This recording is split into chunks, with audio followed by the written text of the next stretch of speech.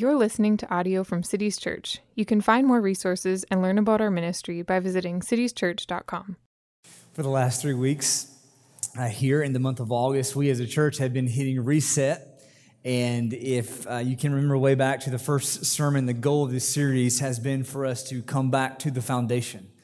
The goal has been for us to step back and to catch our breath and to remember who God is and who we are and how we're supposed to live in this world. And the timing of this reset is important because here we are at the end of summer and we're about to step into a new season. And I want us as a church to be ready for what God has for us.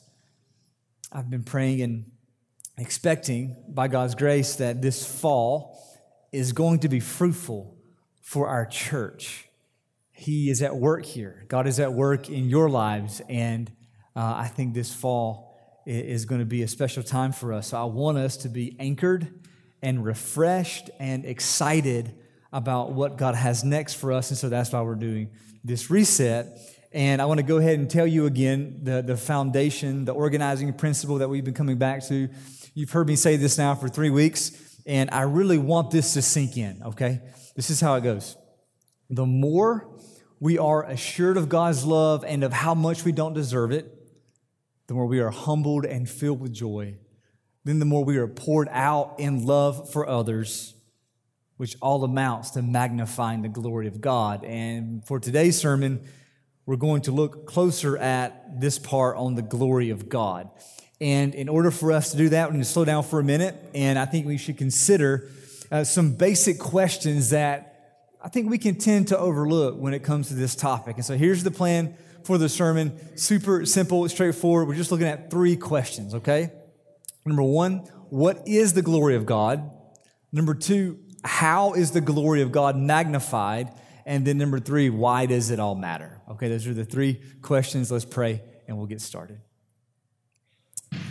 Father, it is in your love that we come right now to your word. And we are asking in your love, Father, speak to us. You know better than we do all the different things that we're bringing into this place. You know every heart in this room.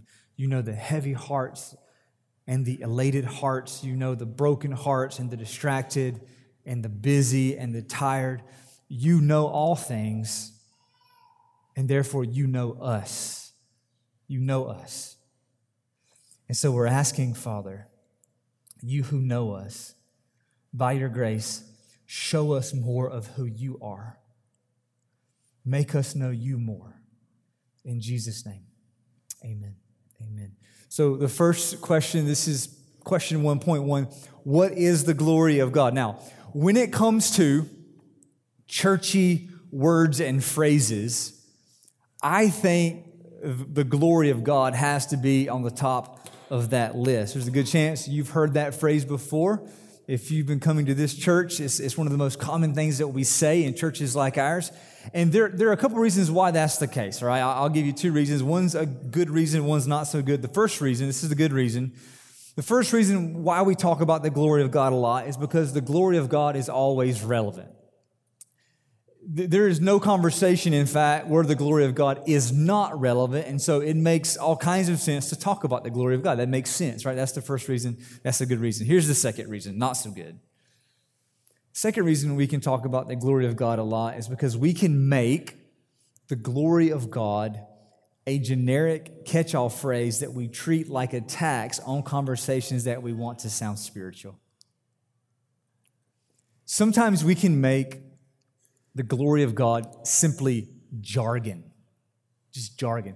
And it's one of those things that's much easier for us to hear than to actually describe. So for example, a few weeks ago, I was doing some training on like pastoral leadership, logistics type stuff, and I was watching this video of this leadership expert pastor talk about these logistics, and he had, 4 or 5 principles that were really helpful. Like I watched this video and I was helped by what this guy was saying, but then at the end of the talk that he was giving, the very last thing he said, he said something like this little comment he made, like, now all these principles, for this or that, will help you for the glory of God. Just kind of threw it in at the end. And when I heard him say that, that's when I realized, like, that was the first time he had mentioned God the whole talk. That was up to that point, there had been nothing said about God, nothing about the glory of God. And so then when I heard it, I was stuck because I know the glory of God is always relevant, but the way that it was referred to in this particular talk bothered me. It bugged me a little bit. What did he mean by for the glory of God?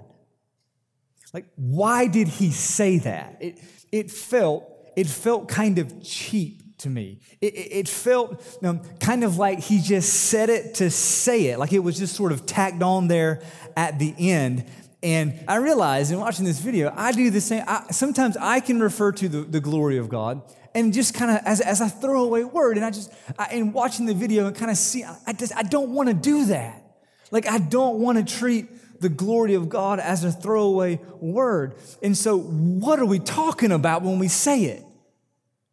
What do we mean when we say the glory of God? What does the Bible say about the glory of God? So that's what we're doing here today. Okay, we're looking at the Bible to learn what is the glory of God. And in the Bible, there are two main words for glory. There's the Hebrew word kavod in the Old Testament, and there is the Greek word doxa in the New Testament, and they both have the same basic meaning. They're used hundreds of times in the Bible, and hundreds of times in the Bible, and every time we see the word, it means something. It matters. In the Old Testament, the word glory or kavod, it literally means heaviness or weight or substance. Okay, here are a few examples. Exodus 24, verses 16 and 17.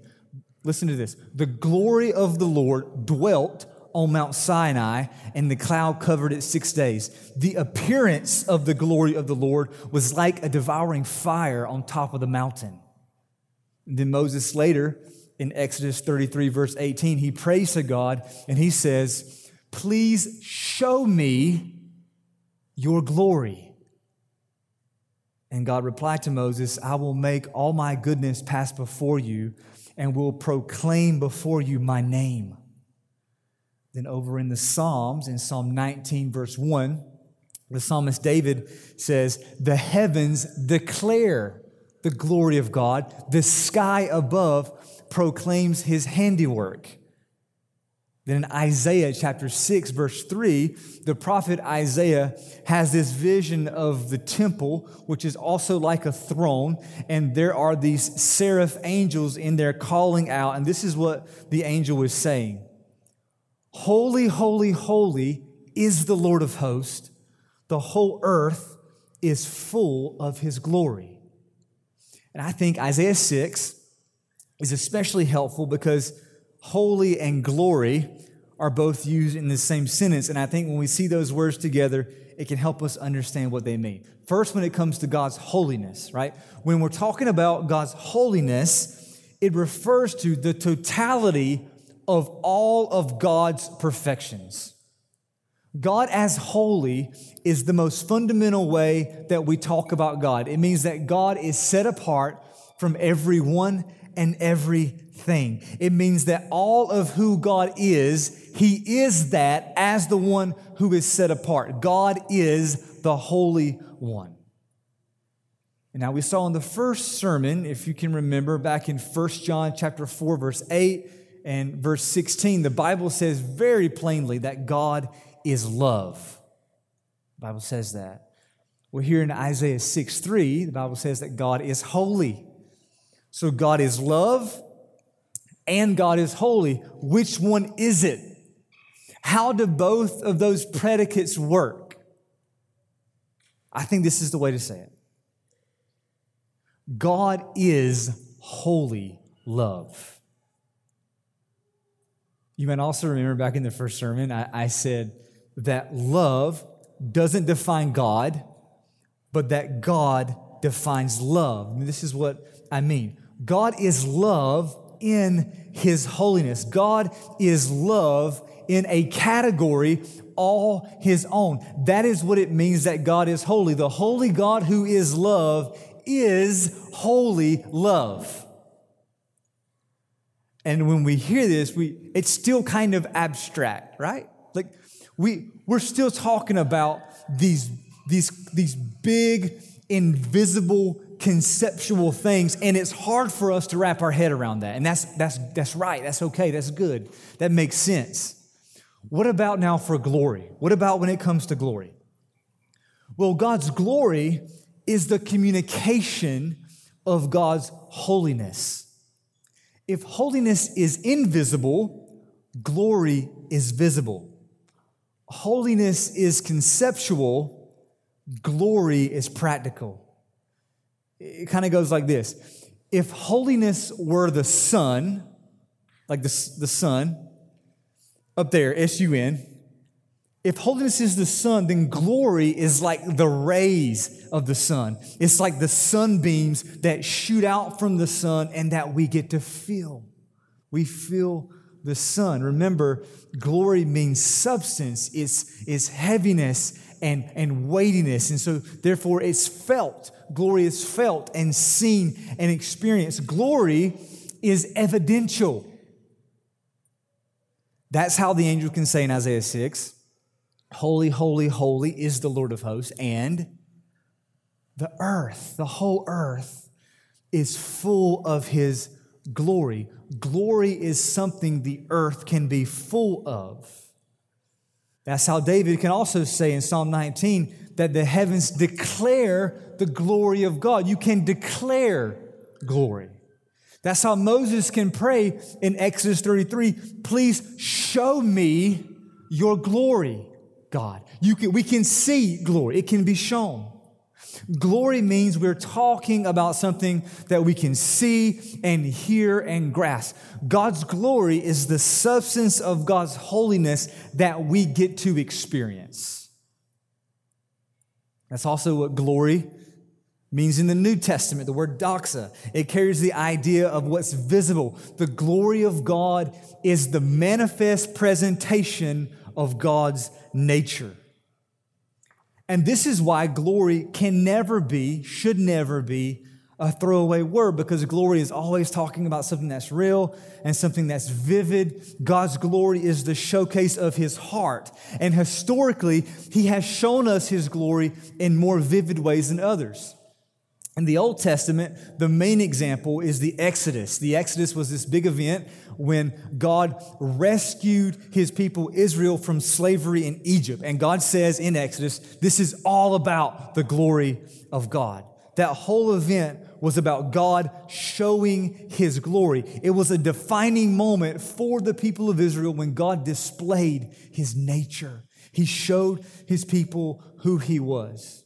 And that whole event, as big as it is in the Old Testament, that was just a foreshadowing for a greater exodus to come, a greater rescue that would come. The most vivid display of God's nature, the greatest showcase of who God is, was when Jesus died on the cross for us. Because at the cross of Jesus was when God's mercy and God's justice came together. It was when sin was punished and when sinners were forgiven.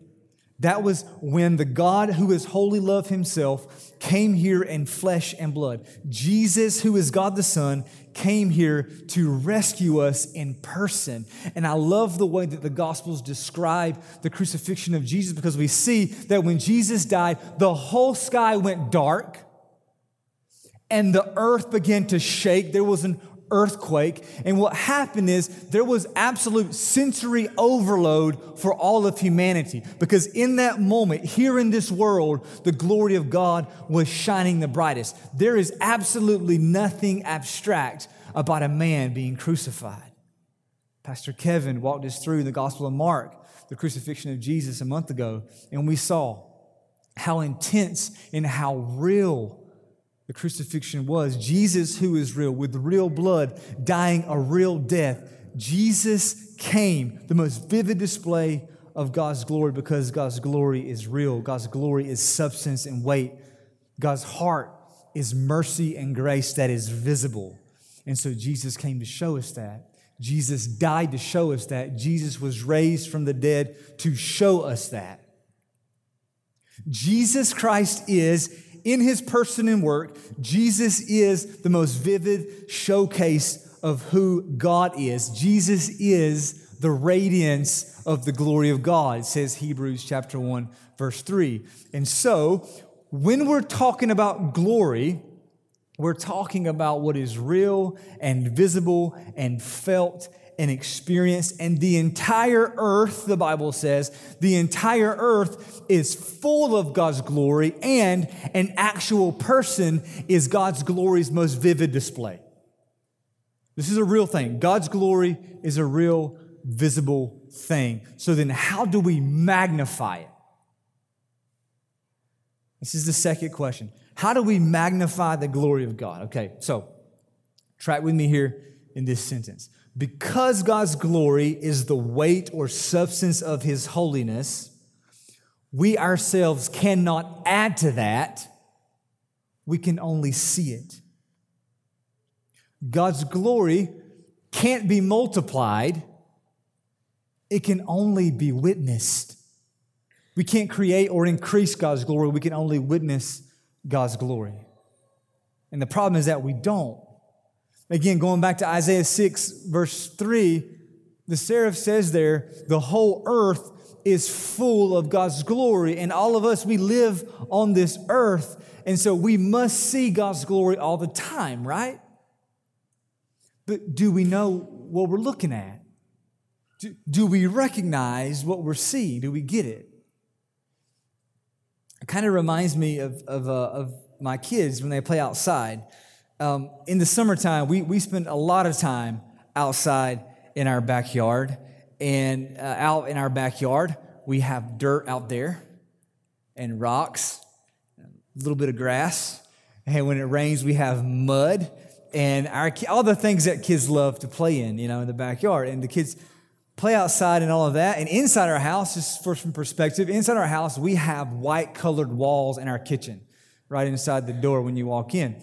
It's the official title is steamed milk color. Okay, that's the walls in our kitchen. And for whatever reason, when the kids come inside after playing in the mud for 2 hours or so, they like to take their hands and just like rub them down the walls like this as they walk in. And so it's kind of funny. These kids are off the hook, not you guys. It's the younger ones I'm talking about. Okay, it's the younger guys. These guys understand here; they get it. But this is the little ones I'm talking about. It's really interesting how the conversations go when they come in. If they come in and they've been playing in the dirt, they're walking. If I catch them at the front door, the conversation always goes like this every time. Hey guys, hey, wash your hands before you start touching everything. I mean, they have no idea about germ theory. They have no idea, but they just don't. Hey, wash your hands before you start rubbing them on everything in the house. And every time I say that, without fail, do you know what they do? They say, I think I'm good. Like, I'm okay. And they hold them out like this for me to see. And I look at their hands and I just think, yeah, what you think is good and what I think is good are different things. Like, those hands are not good. You need to wash those hands before you stick them in the bag of carrots. Like, we got to, and here's the problem with that is that the kids, the little ones, they don't really know exactly what they're looking for. They don't know exactly what it is that I'm seeing that I want them to see. But if I were to give them some special glasses, or if somehow I could magnify the way that their hands look, they would say, oh, I see it. I get it. I see it all in the creases, the mud, and the dirt. I get it. And I think that's the same thing that happens when the glory of God is magnified. We are not creating anything new and original. We're just being awakened to what is. The whole earth is full of the glory of God. And when it's magnified, we get it. We know what we're looking at. The sun is shining. The rain is falling. The birds are singing. My heart is beating. My lungs are breathing. My brain is working. And it all comes back to what? It all comes back to who? It all comes back to God. It all comes back to the God who is holy love. So then why is God doing that? Why does God make the sun shine and the rain fall and the birds sing and my heart beat and my lungs breathe and my brain work? Why does God make all of that happen? For the glory of God. Because God wants me to experience the substance of who He is. He wants me to know His heaviness. God wants me, He wants us to encounter His realness. And so when God's glory is magnified, it means that we encounter Him more. It means that the realness of God, who is holy love, is experienced more deeply. Here's the simplest way to say it. Magnifying the glory of God means we experience more of God. That's the point. More of God. And that's what Revelation 21 is all about. This is why it all matters. This is the third question. Why does it all matter? It all matters, in short, because heaven is more of God. This earth, as we now know it, is passing away. And one day it will be made into a new earth. That new earth is what the Bible calls heaven. And in this new earth, in this new reality, there will be more of God. That's the whole point of everything. That's the purpose for everything. More of God. Revelation 21, verse 22. And I saw no temple in the city, for its temple is the Lord God, the Almighty, and the Lamb. And the city has no need of sun or moon to shine on it, for the glory of God gives it light, and its lamp is the Lamb. The Apostle John here in the book of Revelation is giving us a glimpse into this new creation. He's showing us what the world is going to be like when everything is said and done. And John describes it by stating two current things that will be absent because two other things will be present in new ways. Here's what's absent. There will be no temple, and there will be no need for light. So there's no sun or moon. Now, why? Well, the temple is the place where God dwells, and that's not going to be needed in the new creation because the whole earth will be like a temple. In the new creation, the whole world is the place where God dwells. And right now, if we're honest, right now, a lot of times we would like for God to have His own place and for us to have ours. If we're honest, like with how we operate, with how we live, sometimes we wish that we could just relegate God to Sunday mornings. Or maybe we wish that God would be satisfied with just a few parts of our lives and not want the whole thing. Like, God, can you just give me some area of my life that can belong only to me? We live that way. Now, we know it doesn't work that way with God here.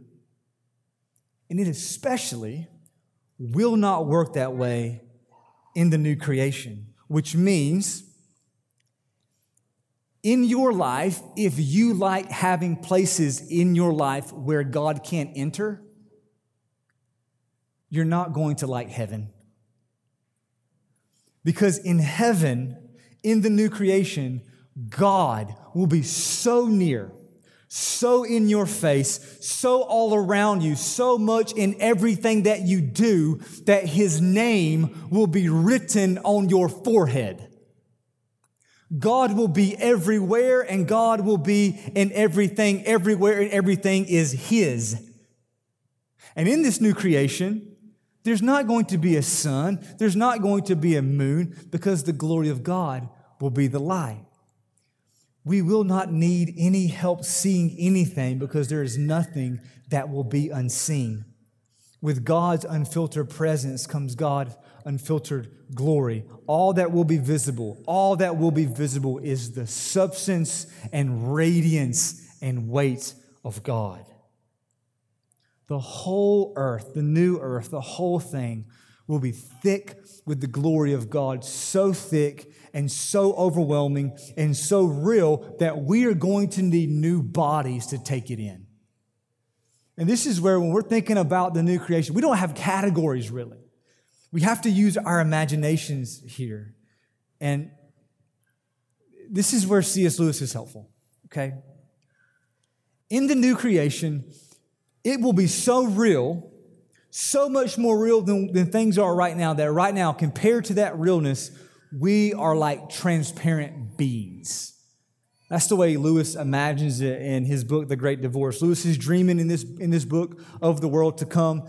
And in this dream, he writes that the light and the grass and the trees of the new world will be so much more solid than things in our country that men are ghosts by comparison.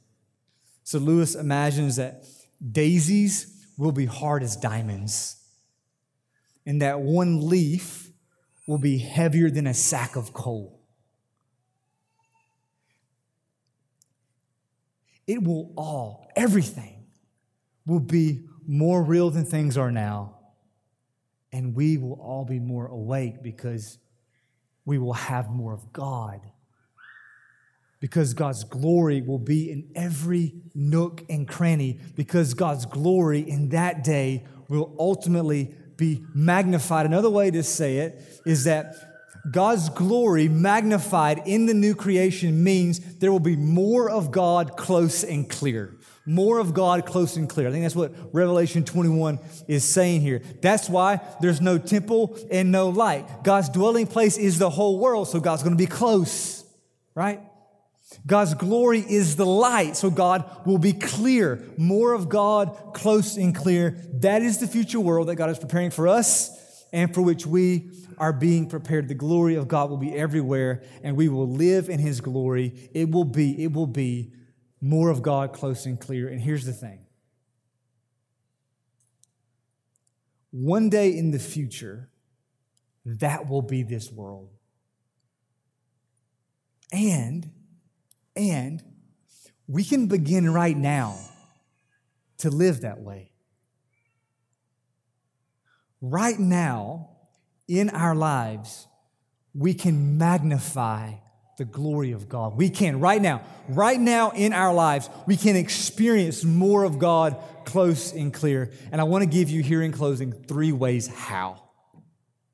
These are 3 ways that here and now we can experience more of God close and clear. Another way to say it is that here are 3 ways that we magnify the glory of God. Number 1,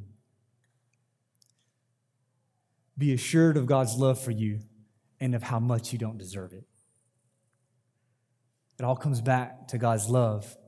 In the book of Jude in the New Testament, there's this amazing command. Jude is writing to Christians. He's encouraging these Christians to persevere. And this is what Jude says in Jude 21. He says, keep yourselves, I love this command, keep yourselves in the love of God. Church, don't forget about the love of God. We cannot live without the love of God. So remember God's love. Meditate on God's love. Revel in God's love. Sing God's love. Share God's love. Live like God's love for you is true, because it is. Hear this, church. God loves you. He loves you. He loves you. All right, here's the second way we can magnify the glory of God here and now. Live humbly and filled with joy. Understand the kind of love that the Father has given to us. He calls us His children, for so we are. And therefore, my life is filled with hope, and that hope emanates a certain kind of character. We are humbled. We are bewildered with gratitude, and we are filled with joy, and I mean rock bottom joy. Because of God's love, because of who God has made me to be, because I can never be separated from God's love, I have joy. I have abiding, unassailable, everlasting joy. So the enemy can dig and pry and scrape his way down to the bottom of my heart. And when he gets there, do you know what he finds? A smile. A a smile. Rock bottom joy because of God's love, because of who God has made us to be. Third way that we can magnify the glory of God here and now. Pour yourself out in love for others. The transformation that God accomplishes in our hearts is not a dead-end road. God pours His love into our hearts so that we will become channels of His love into the lives of others. And that love always lines up with truth. That love is always a difference maker. And that love always comes with a cost that we gladly absorb for the sake of love, because that is the way of Jesus. And that is what the Holy Spirit empowers us to do, that kind of love. So we love with that kind of love. And each of these things are all happening together, right? This is the matrix of the Christian life. This is what it means to live under the lordship of Jesus. And when we live this way, the more we are assured of God's love and of how much we don't deserve it. Then the more we are humbled and filled with joy, then the more we are poured out in love for others. When we live this way, what does that all amount to? It amounts to having more of God.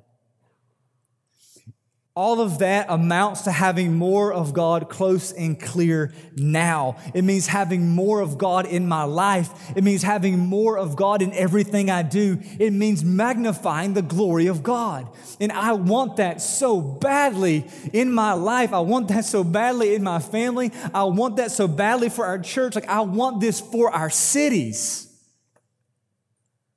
I want us all to long for this, for more of God in our lives. And this is where, as I've thought about this, as I've been praying and walking through this over the last few weeks, it really all just comes back, I think, to the first and most consistent prayer that I've prayed for our church since we became a church 4 years ago. And that prayer is that Jesus would be more real to us than anything else. One day, we will see Jesus' face. We will see His face. I just want to know Him more now. I want to see Him more now. I want us to see Jesus more now, and I want the Twin Cities to see more of Jesus through us. That's what we're doing here. That's what the reset is all about. And so, we're going to sing now.